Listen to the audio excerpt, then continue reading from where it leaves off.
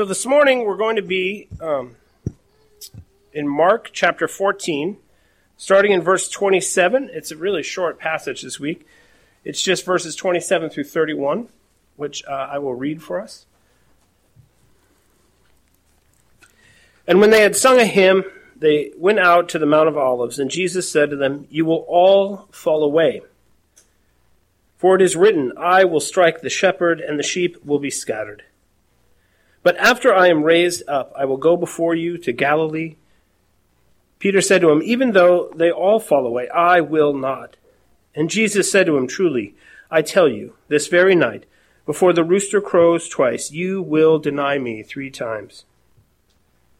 But he said emphatically, "If I must die with you, I will not deny you." And they all said the same thing. Let's pray. Father, we thank you so much, not only for the life and ministry, the death and resurrection of Jesus Christ, but for the disciples who are just like us in every way, who are real men struggling to understand, to comprehend this glorious God in their midst. We thank you that, Lord, that you did not spare them or spare their feelings or spare their reputations, but that you demonstrated just how foolish and how fallen and how broken and how selfish they were. And we pray, Lord God, that as we look into that today, we would not point and laugh, though at times it is funny, but that we would thoroughly and completely see ourselves in them. You are a mysterious God. You are a God of all comfort, and that comfort, Lord, does not come in a comfortable way. And we pray, Lord God, that as we open your word and as we attempt to understand it, that you would transform our hearts and our minds, our marriages and our homes, our workplaces and our community. We thank you and we praise you in the name of your Son, and amen. Now, I think most of us have been there before. You're at a nice dinner party, right? The wine is good, the food is good, the company is good, the songs that you're singing are good. You think, what would make this better than a moonlight stroll? And everyone is pleased, and everyone is happy, and everyone is content. And then there's this one guy in the group who just has to go and say something confusing, something that throws the whole thing off. And what's fascinating about this story is here is this group of friends leaving from Passover dinner, and the person who's with them, the person who can't keep their mouth shut and just enjoy the moon and the sunshine, or the moon on the pavements and the glory of the city, is Jesus himself. Right? This is exactly how our lives are. The disciples are content. The disciples are going about their merry business. The disciples think things couldn't get better. But they have forgotten who is in their midst. They have forgotten that Jesus has other plans. Jesus has other things on his mind. Jesus has things going on that are bigger than just the small group that are following him. They were troubled at dinner, and Jesus said very difficult things at dinner. Jesus is saying that one of them is a traitor. Jesus is saying that unless you drink my blood, right, you are not part of this new covenant that I'm making. And they think, okay, well, what Jesus needs is a walk, right? Jesus needs some fresh air. Jesus maybe has been just a little too under the pressure lately. Things are starting to get to him a little bit. He's starting to crack a little bit. Let's just get him out and get him some fresh air. And here they are walking this beautiful night in Jerusalem. And Jesus says something that is so personal, right? This isn't the religious leaders that he is throwing under the bus. This is not scribes that he's challenging. These are not rabbis that he is calling names and exposing as being fools and hypocrites. Jesus is turning to his friends, and he is calling them backstabbers.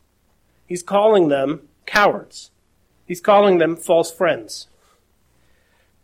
Now, why would Jesus treat his friends this way? Why would he talk to them this way?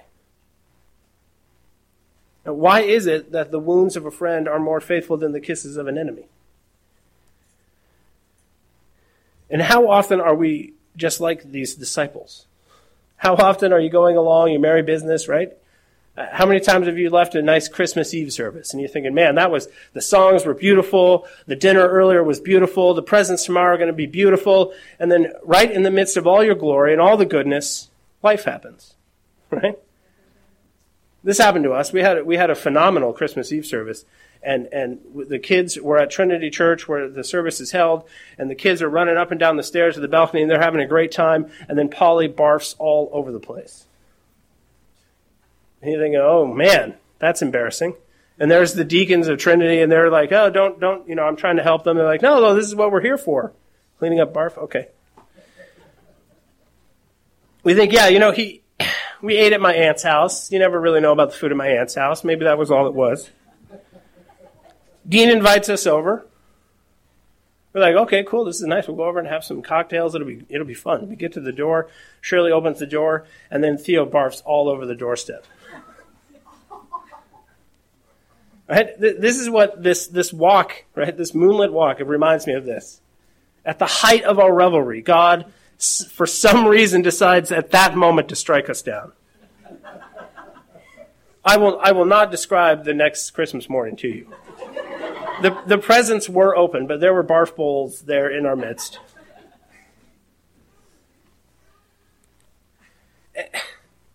And why? Why is God this way?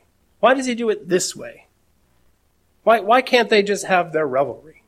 I mean, after everything that these disciples have been through following him, how come they can't just have these few hours of quiet rest? Now, the group went out, but this time they're not returning to Bethany. Because of the lateness of the hour and because they wanted to remain near Jerusalem itself, because the festival is going on, the plan is to camp out on the Mount of Olives. This was a very common thing. Back in those days, you could, if you were a traveler and a pilgrim, especially this time of the year, you could just find a place to lie down, and you could lie down and sleep. It's a lot like walking around downtown Seattle right now. The walk took about 20 minutes, and it is during this pleasant evening stroll to your camping site that the conversation I'm about to relay to you took place. The denial by Peter is prophesied by Jesus, and the universal flight of the disciples just as the betrayal had already been foretold. Jesus is telling them what's going to happen. One of you is a traitor. However, it's not just about this one guy. Right? At dinner, they thought, well, is it me that is this traitor? Is it me? Is it me? Is it me? And Jesus didn't tell them. So I'm sure, right? Have you ever had this moment where you're convicted a little bit and you're like, oh man, maybe I'm the problem? And then you don't really get a straight answer, and immediately you're like, no, it's not me. It's this, And so they probably feel quite self-justified. And Jesus, who loves them and knows them, probably realizes they feel quite self-justified and in the clear. And so he wants to make sure they understand that they're all traitors. Now, interestingly, the flow of the narrative could be uninterrupted if the reader jumped from verse 26 to 32. Mark seems to have just sort of dropped this paragraph in here. If you go back and you look at it, verses 26 to 32, that just seems like narrative that just flows along naturally. But Mark, no. Mark has other plans. Mark has he has other things he's trying to accomplish in his readers. And so he takes this little paragraph and he just drops it right in here. Mark inserts this exchange to set the tone of what is to come, because what is to come is terrible. What's coming for Jesus is terrible. And Mark wants to set that up ahead of time. The disciples are going to deny Scripture. They're going to contradict Jesus' word. When Jesus is asking them to pray for him because he's terrified about what's coming, they all fall asleep. And they don't support him in his anguish. Then they flee at his arrest. Then one young man who is so interested in getting away literally runs away naked. Then the council betrays him to Pontius Pilate. Then Peter denies Jesus outright. And all of that is coming. And that is what Mark is setting up at this point. Jesus is pursuing his calling in obedience and faith, and yet he is surrounded by a bunch of blackguards and scoundrels. Weak and braggadocious men, all of them. Now, typically, when we talk about the company that Jesus keeps and how, he hangs out with a bunch of losers and prostitutes and everything, generally we think of those specific stories where those people are mentioned. But the biggest group of losers that Jesus hung out with was the ones that were with him all the time. Right? These are men who, as the story is, why these men? You can see why Jesus spent an entire night in prayer trying to figure out who it was that was going to follow him. Because, I would struggle over these guys too. Say, Dad, is this really the group you want to send into battle with me? And what we're going to see in the story is just how fallen and broken these men really are. It is going to get ugly. Ugly. But, as we have heard in previous weeks, Jesus is still going to win. So Mark chapter 14, verses 27 through 28. And Jesus said to them, "You will all fall away, for it is written, I will strike the shepherd and the sheep will be scattered. But after I am raised up, I will go before you to Galilee." Now, during Jesus' Passover meal with the disciples, on the eve of his death, he predicts that one of them will betray him. After the meal, on the way to the Mount of Olives, Jesus declares that all of his disciples will desert him.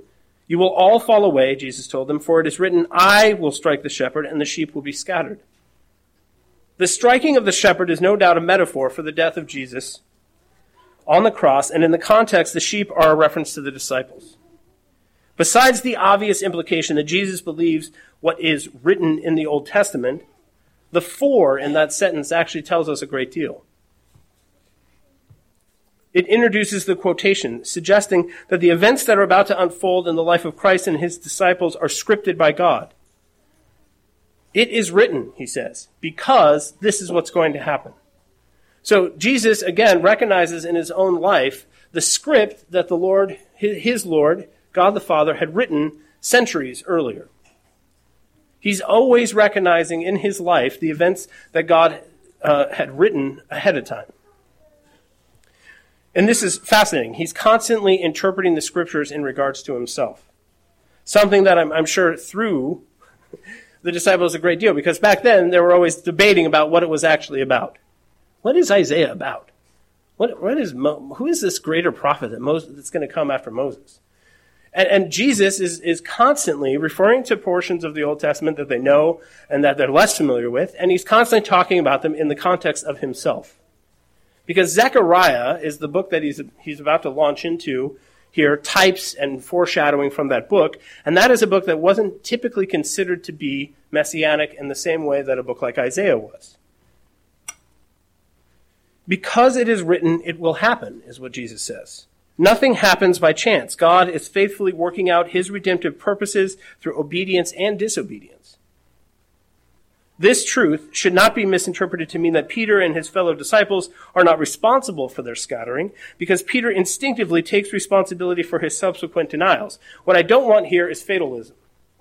Well, Peter had no choice, right? It was written of him, and then that's what he ends up doing. But as we've covered before, there is this mystery between what is foreknown by God, what is foretold by God, and our individual choices, right?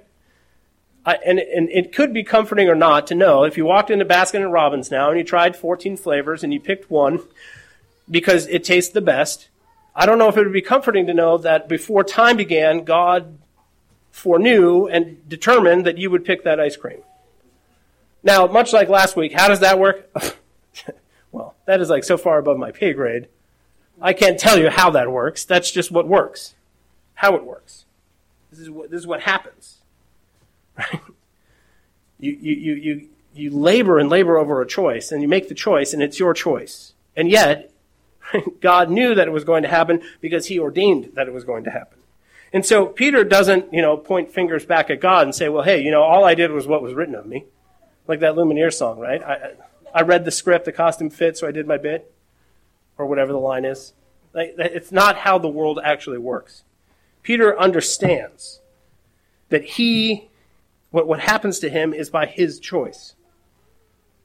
Peter will need restoration, just like all of the disciples. Now, the prophecy of the disciples' fall is an explanation from Zechariah chapter 13, specifically verse 7. Zechariah was a contemporary of Haggai, who ministered during the period following the return of the Jewish exiles. Remember, all the Jews were scattered throughout Babylon in the 6th century BC, and what happens is they slowly started to come back, and that's when Zechariah was doing his ministry. By the time Zechariah records this prophecy, the initial enthusiasm of the returning exiles has dissipated.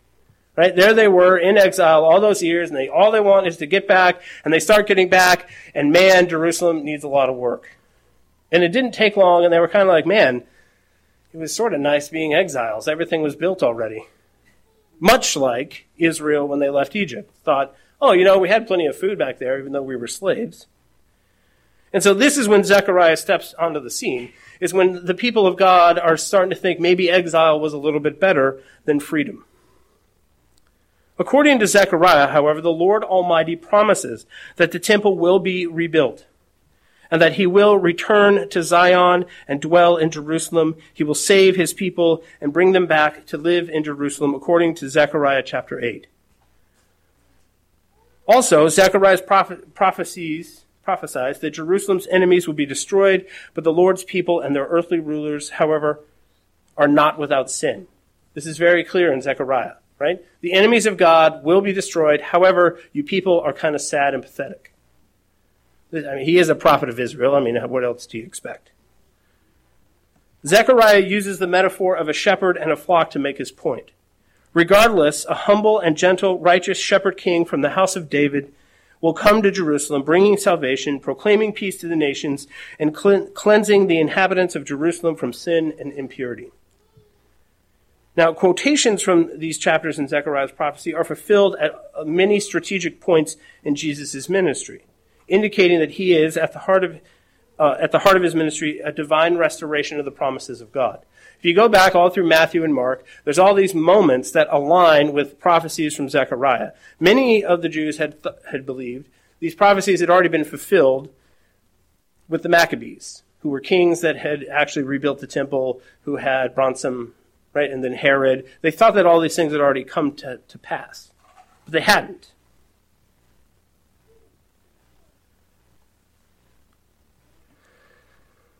Before the restoration that is promised in Zechariah, there will be a time of divine judgment, and only a remnant will be spared, as Jesus explained throughout the Olivet Discourse. So you can see how Zechariah and Mark line up, because in Zechariah they talk about the fact that there will be a special group that will be taken out and will be spared from all the tragic things that are going to happen. There will be a time of judgment. And what was the Olivet Discourse about that Jesus just got done giving to his disciples? It's all about how the temple will be destroyed, but God will spare a certain number. Because that's how right? There's always an ark. There's always at least one family to start over with. In this case, there will be many people that will be spared, and that was what the Olivet Discourse was about. This is evident from Jesus' quotation in our text taken from Zechariah chapter 13, verse 7. Awake, O sword, against my shepherd, against the man who is close to me, declares the Lord Almighty. Strike the shepherd, and the sheep will be scattered, and I will turn my hand against the little ones. What is immediately noticeable is that Jesus amends Zechariah's prophecy. He actually changes the text to explicitly identify the Lord as the one who strikes the shepherd. He says, I will strike the shepherd. He's changed the text there. He's indicating the fact that God himself is the one who's going to strike the shepherd. Now, why would he say that? If you're with him and you're hoping that he's going to restore the kingdom, you're hoping that he's going to destroy the enemies of God, why would Jesus be talking about God striking the shepherd? The shepherd is described by the Lord Almighty in Zechariah's prophecy as my shepherd, the man who was close to me. This is an obvious allusion to Jesus, the Son of God. It's going to be God the Father who strikes the Son, right? On the cross, there are nails in his flesh. They have, in fact, whipped him pretty severely. They have a crown of thorns on his head. But who is it that's really doing the striking? God. God the Father. It's his own Son that he's allowing all of these things to happen with. And the final blow, the harshest blow, the really, really nasty blow, comes from God the Father himself. So when when the disciples are there, when we are there and we're looking up at the cross, I think that we all too often forget this fact that it is his Father who's put him there. It's his Father who's striking him. The striking, in turn, is an allusion to Jesus' death on the cross. The point, of course, is that when Jesus is struck at Calvary, it is God's doing. It is the Lord Almighty himself. He is the one at work against the Son. Isaiah 53:4 says, "Surely he has borne our griefs and carried our sorrows, yet we esteemed him stricken, smitten by God, and afflicted." As a consequence, the sheep will be scattered. In this Old Testament context, the scattering reflects the Lord's hand turned against the little ones in judgment according to Zechariah 13:7. Who are the little ones? Israel. The sheep. The Father is going to strike the son, strike the shepherd, and scatter the sheep. He is doing it. Now, for all of us, right, I thoroughly agree with all the disciples. I thoroughly agree with all of the first century Israelites. What are you talking about? What do you mean God, our loving Father, God, our King, God, our Lord, God, our Savior, God, our Sovereign, is going to be the one who strikes us? Well, how can I blame the Democrats if it's God who's doing the judgment? I don't understand. You've made it very difficult. It's no longer my brother-in-law, right? You've taken away all of my finger pointing if you say it's you, God, because what am I going to do? Stand here and point a finger at God? Well, now, right, in World War II, if you were living in London, there really were German planes dropping German bombs. Okay, but who was behind it all? Who allowed the Nazis to run wild? Who made Trump president in all of its funniness and its glory? Who is behind everything that happens to us? I think this is something that we really need to think about. That marriage problem that you're having, that spiritual oppression that you're experiencing, the depression that you have, the lies, the broken relationships. Who's behind all of that? Who created this world? Who created you? Who created your circumstances?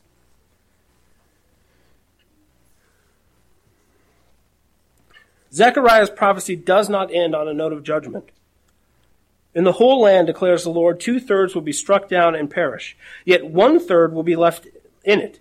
This third I will bring into the fire. I will refine them like silver and test them like gold. They will call on my name, and I will answer them. I will say, they are my people, and they will say, the Lord is our God. Zechariah 13:8-9. This prophecy has the whole land of Israel in view. It is obvious that Zechariah's prophecy at this point is alluding to the tribulations accompanying the events of AD 70, as we have covered thoroughly in the Olivet Discourse. The survival of a remnant and their restoration as God's people is possibly in view in Jesus' statement in Mark 14:28 that suggests that some kind of reversal is going to happen. This is what Jesus says. But after I have risen, I will go ahead of you into Galilee. He throws this little promise in, saying, God is going to strike me. You will all run away, but I will go ahead of you into Galilee. Now, in the midst of all of this confusion, as I've said, right, these are a bunch of friends walking to their campsite after dinner, and here Jesus is giving them really bad news, and in the midst of it, if you're not careful, you miss this promise. But I will go ahead of you into Galilee. Now, what's the disciples? Do they grab onto the promise and say, oh, goody, we are all going to fall away, but don't worry, guys, he's going ahead of us. He's going ahead of us. He's going to go to Galilee ahead of us. I don't even know what that means. They totally ignore that part of what he says. Completely ignore it.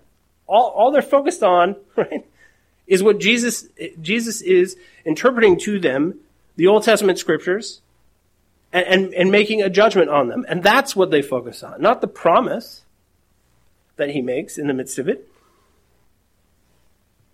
One commentator observes there is this gratifying symmetry going on here. In verse 27 and 28, it says, the striking of the shepherd results in the scattering of the flock, but Jesus' resurrection will result in their regathering. God strikes them, and they scatter. God regathers them. Now think about that. He is the one that brings affliction. He is the one that brings suffering. He is the one that strikes them, and he is the one that goes ahead of them to regather them. Now, is that right? We sign up for Christianity. You know what? before I get baptized, hold on. Before you put the water on me, I just want to verify something.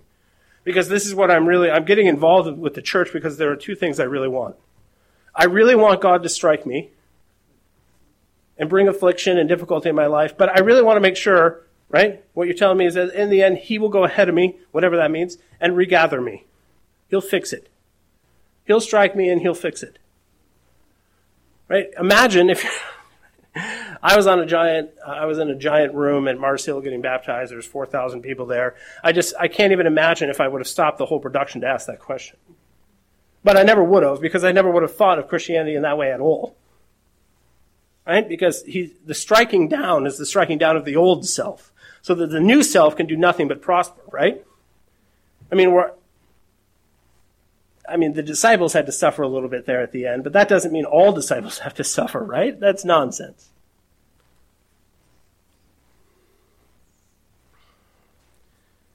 The passage to which Jesus is referring thus speaks of a necessity of judgment and violence and desertion. I'm going to say that again. The necessity of judgment and violence and desertion that leads to redemption.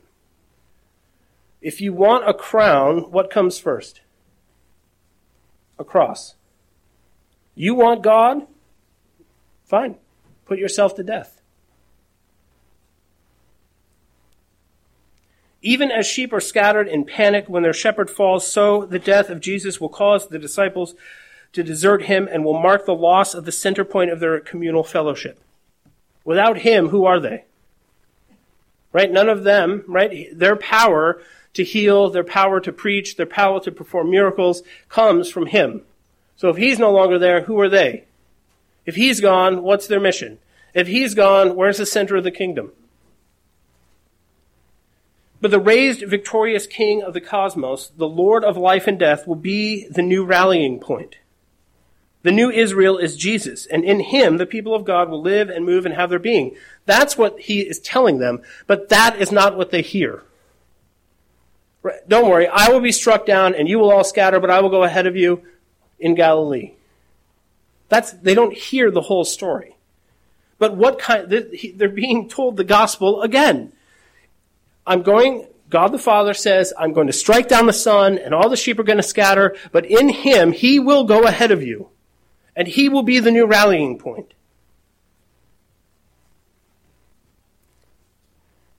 But again, they don't hear it. They don't hear it at all. And the question is, how often, when you have your Bible in your hands, and you've got the conviction and the promise there side by side, how often do you hear, like, oh man, this is just like the gospel story again. Woo! No, right? That's not usually what we do. We don't hear the word of God and be like, oh man, I'm really glad he gave me the bad news and the good news all together like that. Now, it was normal for pilgrims to camp on the Mount of Olives, as I've said, and so Judas would know the vicinity where Jesus would likely be. This is also very interesting. Judas knows exactly where to find Jesus. And if Jesus knows that Judas knows, why is it that he goes there? If I were running from the police, I would not go home. Because they'd be like, well, the first place we'll check is his home. Right? Oh, somebody sold me out. You know what I'm going to do is go to a safe house that I planned that nobody knows about. But how many times did Jesus have an opportunity to avoid what was coming? All he had, right? Oh, God, the Father, I was just camping outside. I just went to the south side of town instead of the north side of town. I'm sorry. Right? He could have still been obedient most of the way and avoided what was coming. And yet, no, it's almost like this is how Jesus lives his life. There is an X that marks a spot where I'm supposed to stand when the bad guys come to take me away, and I'm not going to be anywhere else. Now, when the bad comes in your life, do you feel like you're standing on X marks the spot, and this is the only place for you?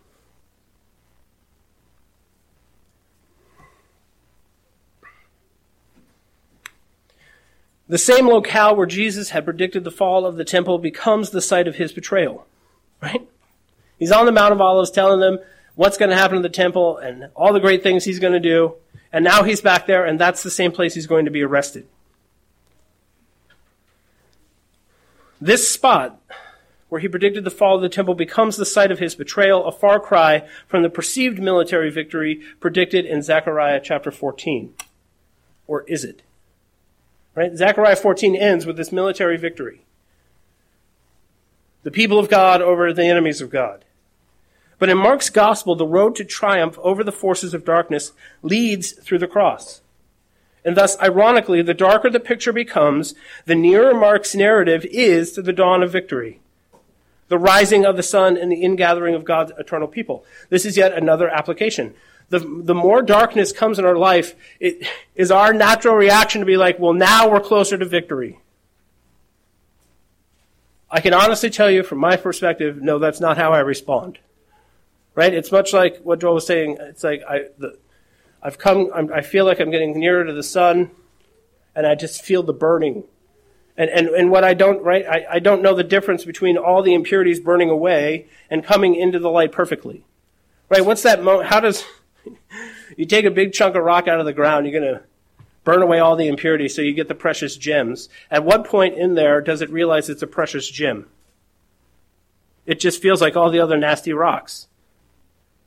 Jesus, the more pressure that's on him, the darker it gets, the uglier it gets, the more he knows, right? The closer he feels to victory. And that is not how we are.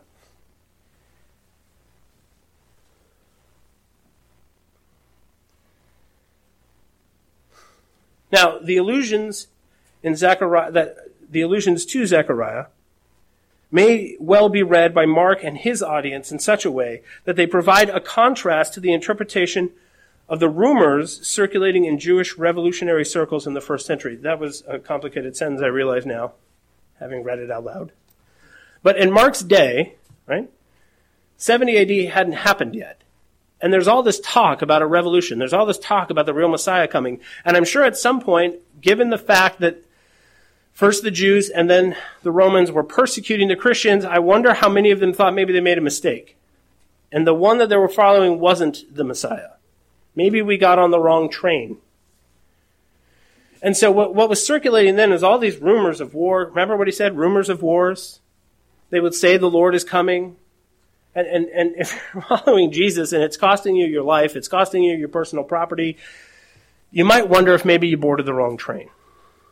But what Mark is doing here as he's writing this account is he's equating Jesus with the book of Zechariah, and he's showing them that the way that Jesus' life played out fulfilled the very scriptures that everybody else was talking about still being relevant, if that makes any sense.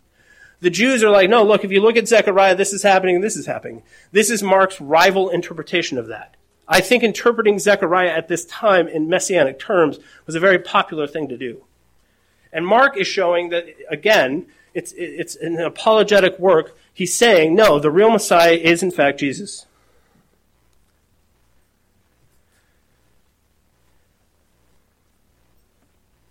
But what is Jesus saying to them?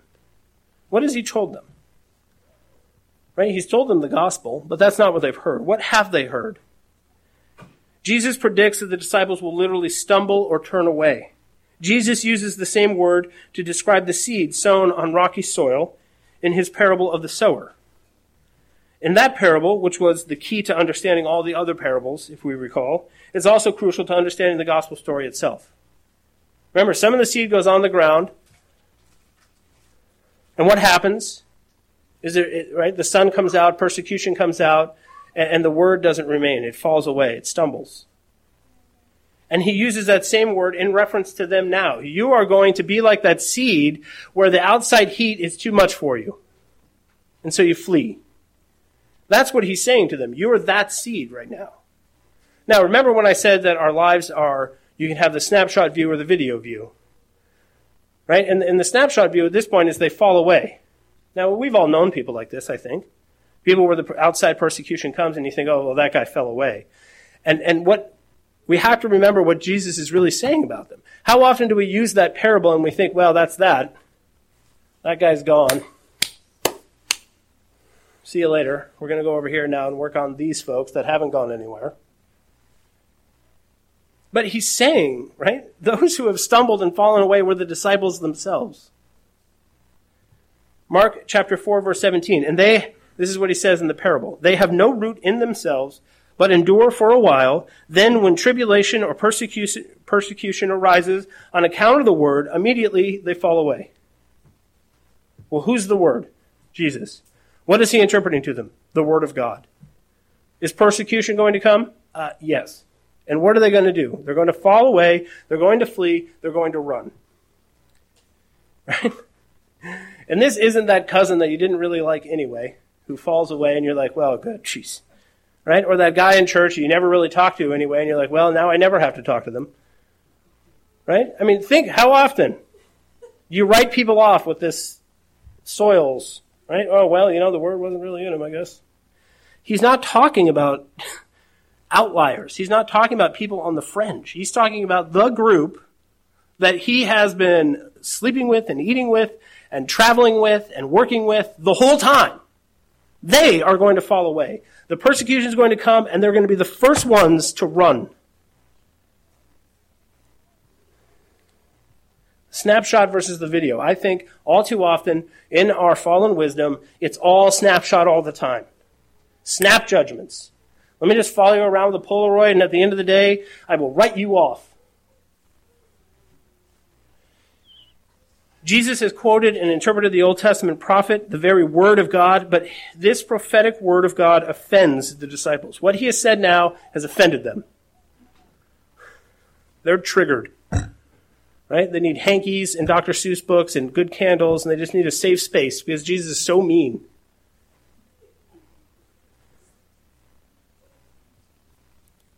Jesus hints at a reversal of their fall because Jesus goes ahead of them. Jesus dies for them so that they can fill his command to die to themselves and follow him, but they are not listening because they are triggered. They're snowflakes.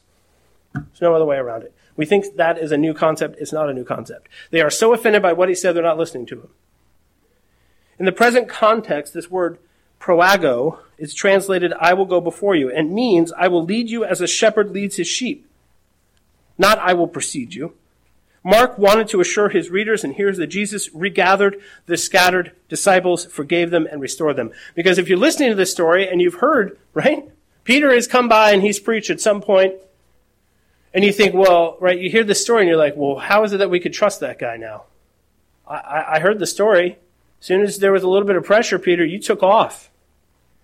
But part of what Mark is doing here is he is associating the everyday Christian life of his readers with the great saints. The great saints. There is nothing particularly special about Peter, about his struggles that the common Christian also doesn't experience. He's reassuring the community that face persecution in which they also would be scattered and stumble. Because there are some there in Rome who think, hey, I stood fast. My neighbor, when the persecution came, ran away. And Mark is essentially saying, yes, just like Peter. So why don't we calm down a little bit and be a little bit more forgiving, a little bit more compassionate, and a little bit more like Jesus. Because once someone fell away, it wasn't the end of the story.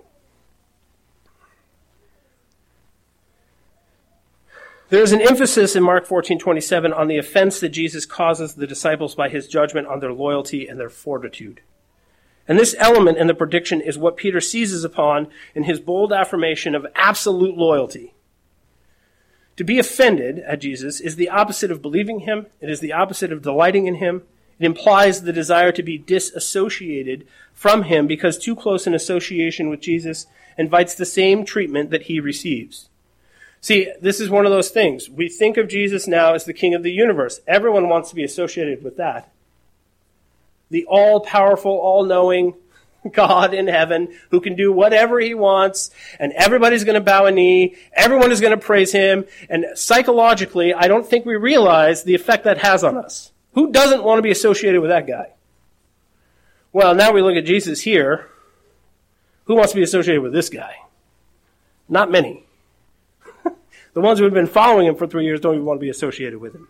To take offense at him means disassociation. When you hear, right, how often, this just happened to us recently, a friend of ours sits down and says, okay, all right, let's talk about the Bible. Let's do it. Let's have a conversation about the Bible. And you're like, oh, great, let me tell you the gospel. They're like, no.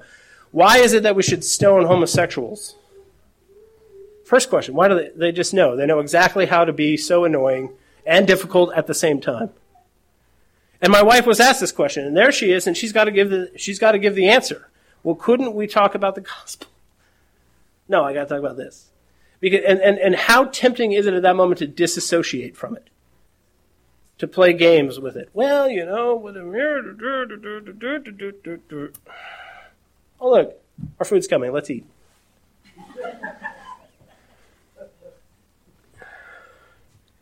But taking offense at Jesus is disassociating yourself from it. How often do we disassociate ourselves from him and his word because we take offense at it, or because someone else has taken offense?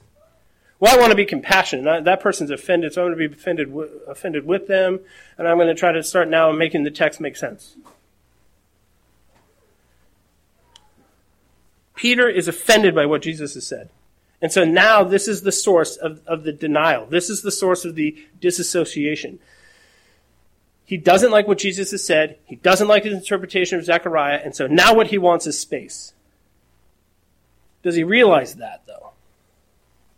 Who does realize that's what he wants? Jesus understands that's what Peter wants. Peter doesn't. Mark 14:29 through 30. Peter said to him, "Even though they all fall away, I will not. I am the humblest guy I know. See these other schlubs? They're all going to run away. Sorry, guys. But I won't run away, Jesus." And Jesus said to him, "Truly, I tell you this, very night before the rooster crows twice, you will deny me 3 times. Not John. Not Matthew. Not your brother. You."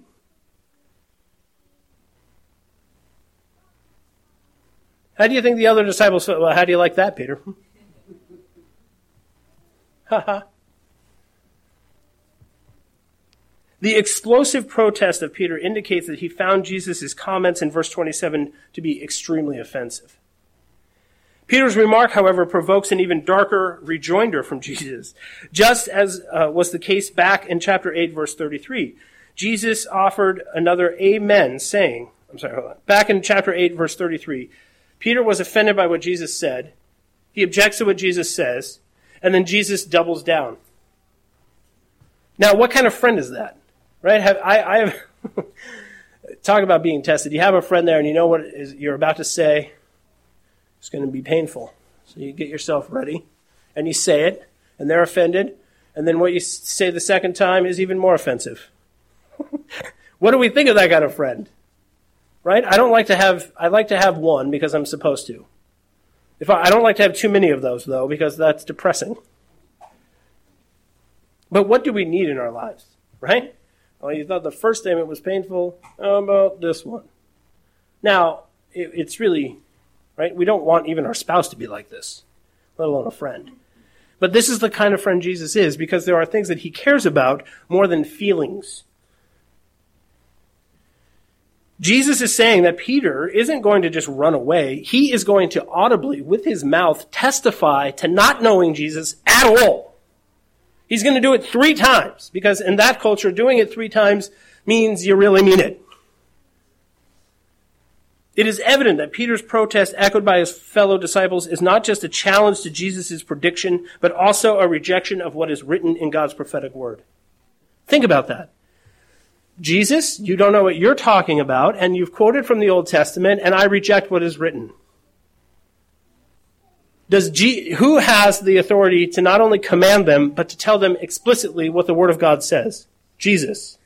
And they are saying, I don't accept what you're saying, and I don't accept what is written. So think of the boldness in this moment. You do not have the authority to tell me this, and you don't know the Word of God, they say to the Word of God. Now, good thing we never do that, right? Good thing we don't have an authority problem, right? When Paul starts to explain things in Timothy, this is another one we just talked about. The woman saved by childbearing is a verse in Timothy. The woman is saved by childbearing. Now, how many of you guys are offended or just even a little confused when you hear that? Please, everyone. Yes, thank you. Thank you, Laura. Thank you. Yes, thank you. Thank you. My son. Right? How often do you read that and you're like, well, Timothy, how well do you really, or he's writing to Timothy, it's Paul. How well does Paul really know the Old Testament? Have you ever been tempted to think that? You think, well, maybe it was just the culture. He says crazy things. We take offense at God's word, and what we do is we deny it, we deny its authority, and we deny what is written. Right? How many people now totally write off the Old Testament as just archaic, like ancient nonsense from a culture that we can't even understand, that has no bearing on it, right? This is the modern world, for goodness sakes. We went to the moon.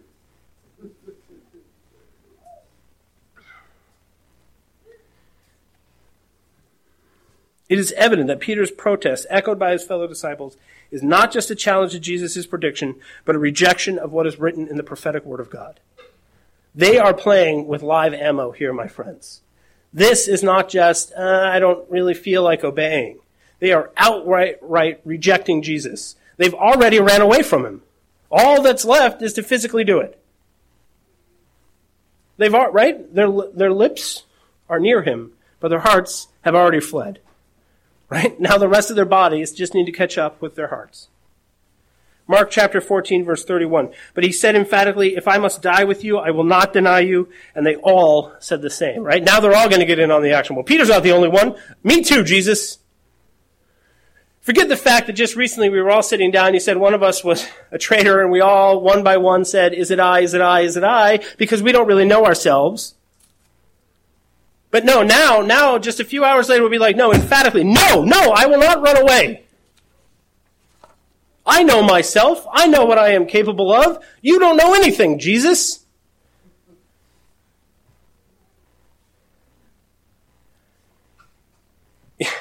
If I must die, Peter says. Let's think about that for a moment. If I must die. What is this if business? He clearly has not been paying attention. Jesus said, if you want to follow me, right, maybe die to yourself and take up your cross every other day, once a month. If I must die, I will die. Oh, you will die, my friend. Jesus has repeatedly stated that Jesus is going to Jerusalem and he's going there to do one thing, die. He's been quite clear, right? I'm going there, I'm going up to Jerusalem, and I've got one thing on the agenda, and on the agenda is death. Peter's like, well, you don't really know, maybe, we might have to die. Peter is acting like death is a possibility. He is still thinking of an armed takeover where he might risk his life in fighting for his master, where death is a possibility but not necessarily a requirement. But in the war against sin and death and the devil, death is the only way to victory. That is what he has failed to understand. He doesn't get it yet. Peter has no clue how Jesus is going to enter into his reign as the Messianic king, nor what is required to follow Jesus into that kingdom.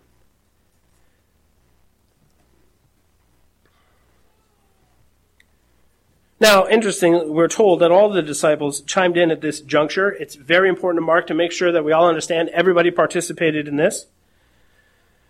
Augustine put it this way, God knows in us even what we ourselves do not know in ourselves. For Peter did not know his weakness when he heard from the Lord that he would deny him 3 times. The disciples are a jumble of self-delusion and self-deception.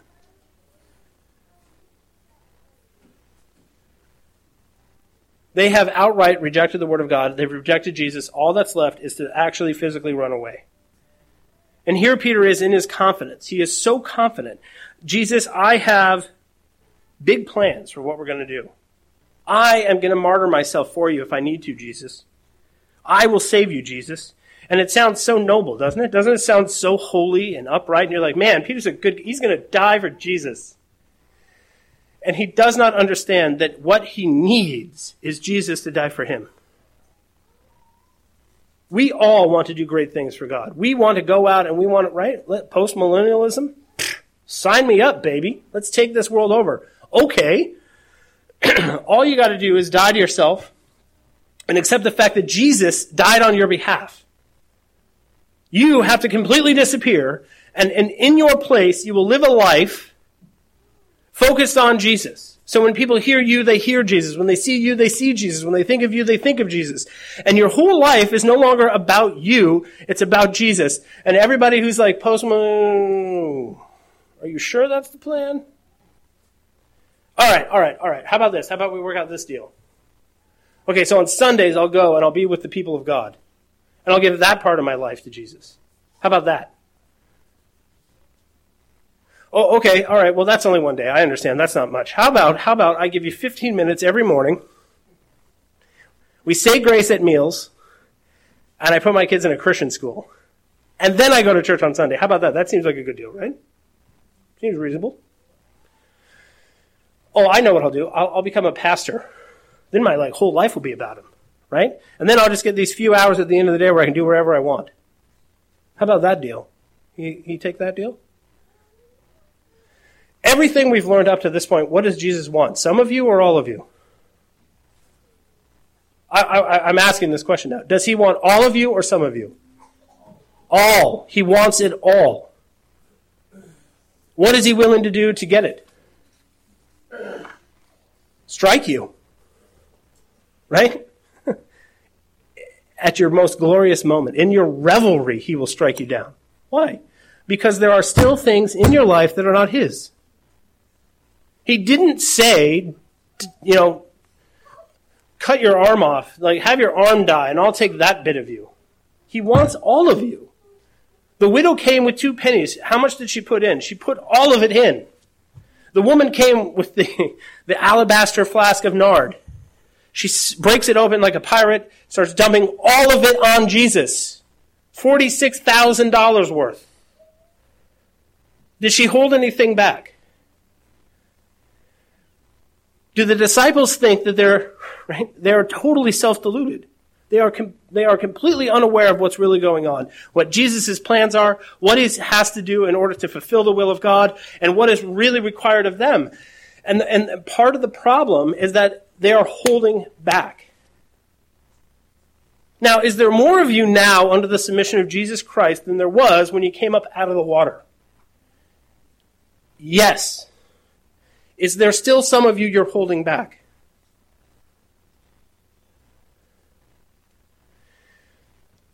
You flee from yourself, you deny yourself, you renounce yourself, or you flee from him and renounce him. There's no middle ground. There's no half in, half out. It's all or it's nothing. And that's it. It doesn't matter what your profession is. It doesn't matter whether you're a male or a female. It doesn't matter if you're in here right now and you're a baby or you are nearing 80 years old. Does he command all of you? Does he have all of you? Or are you holding something back? If you deny him and you deny his word, you're denying him outright. You can't have, Matthew and not Zechariah. You can't have Paul's epistles and not Peter's epistles. You can't have some of it. It's all of it or it's none of it. And what we need to do is be a people who are willing to listen to Jesus and not take offense. When we open his word, when we sit in a sermon like this and we hear him and we hear teachers and we hear brothers and sisters speaking into our lives, what we need to do is not take offense. We live in the age of taking offense. And I'm telling you right now, you know what we all need is a great deal of offense. I need it and you need it. I love you, baby. My wife needs it. My kids need it. Sorry, guys. Not sorry. What this community needs, in here and out here, outside of this room, is a great deal of offense.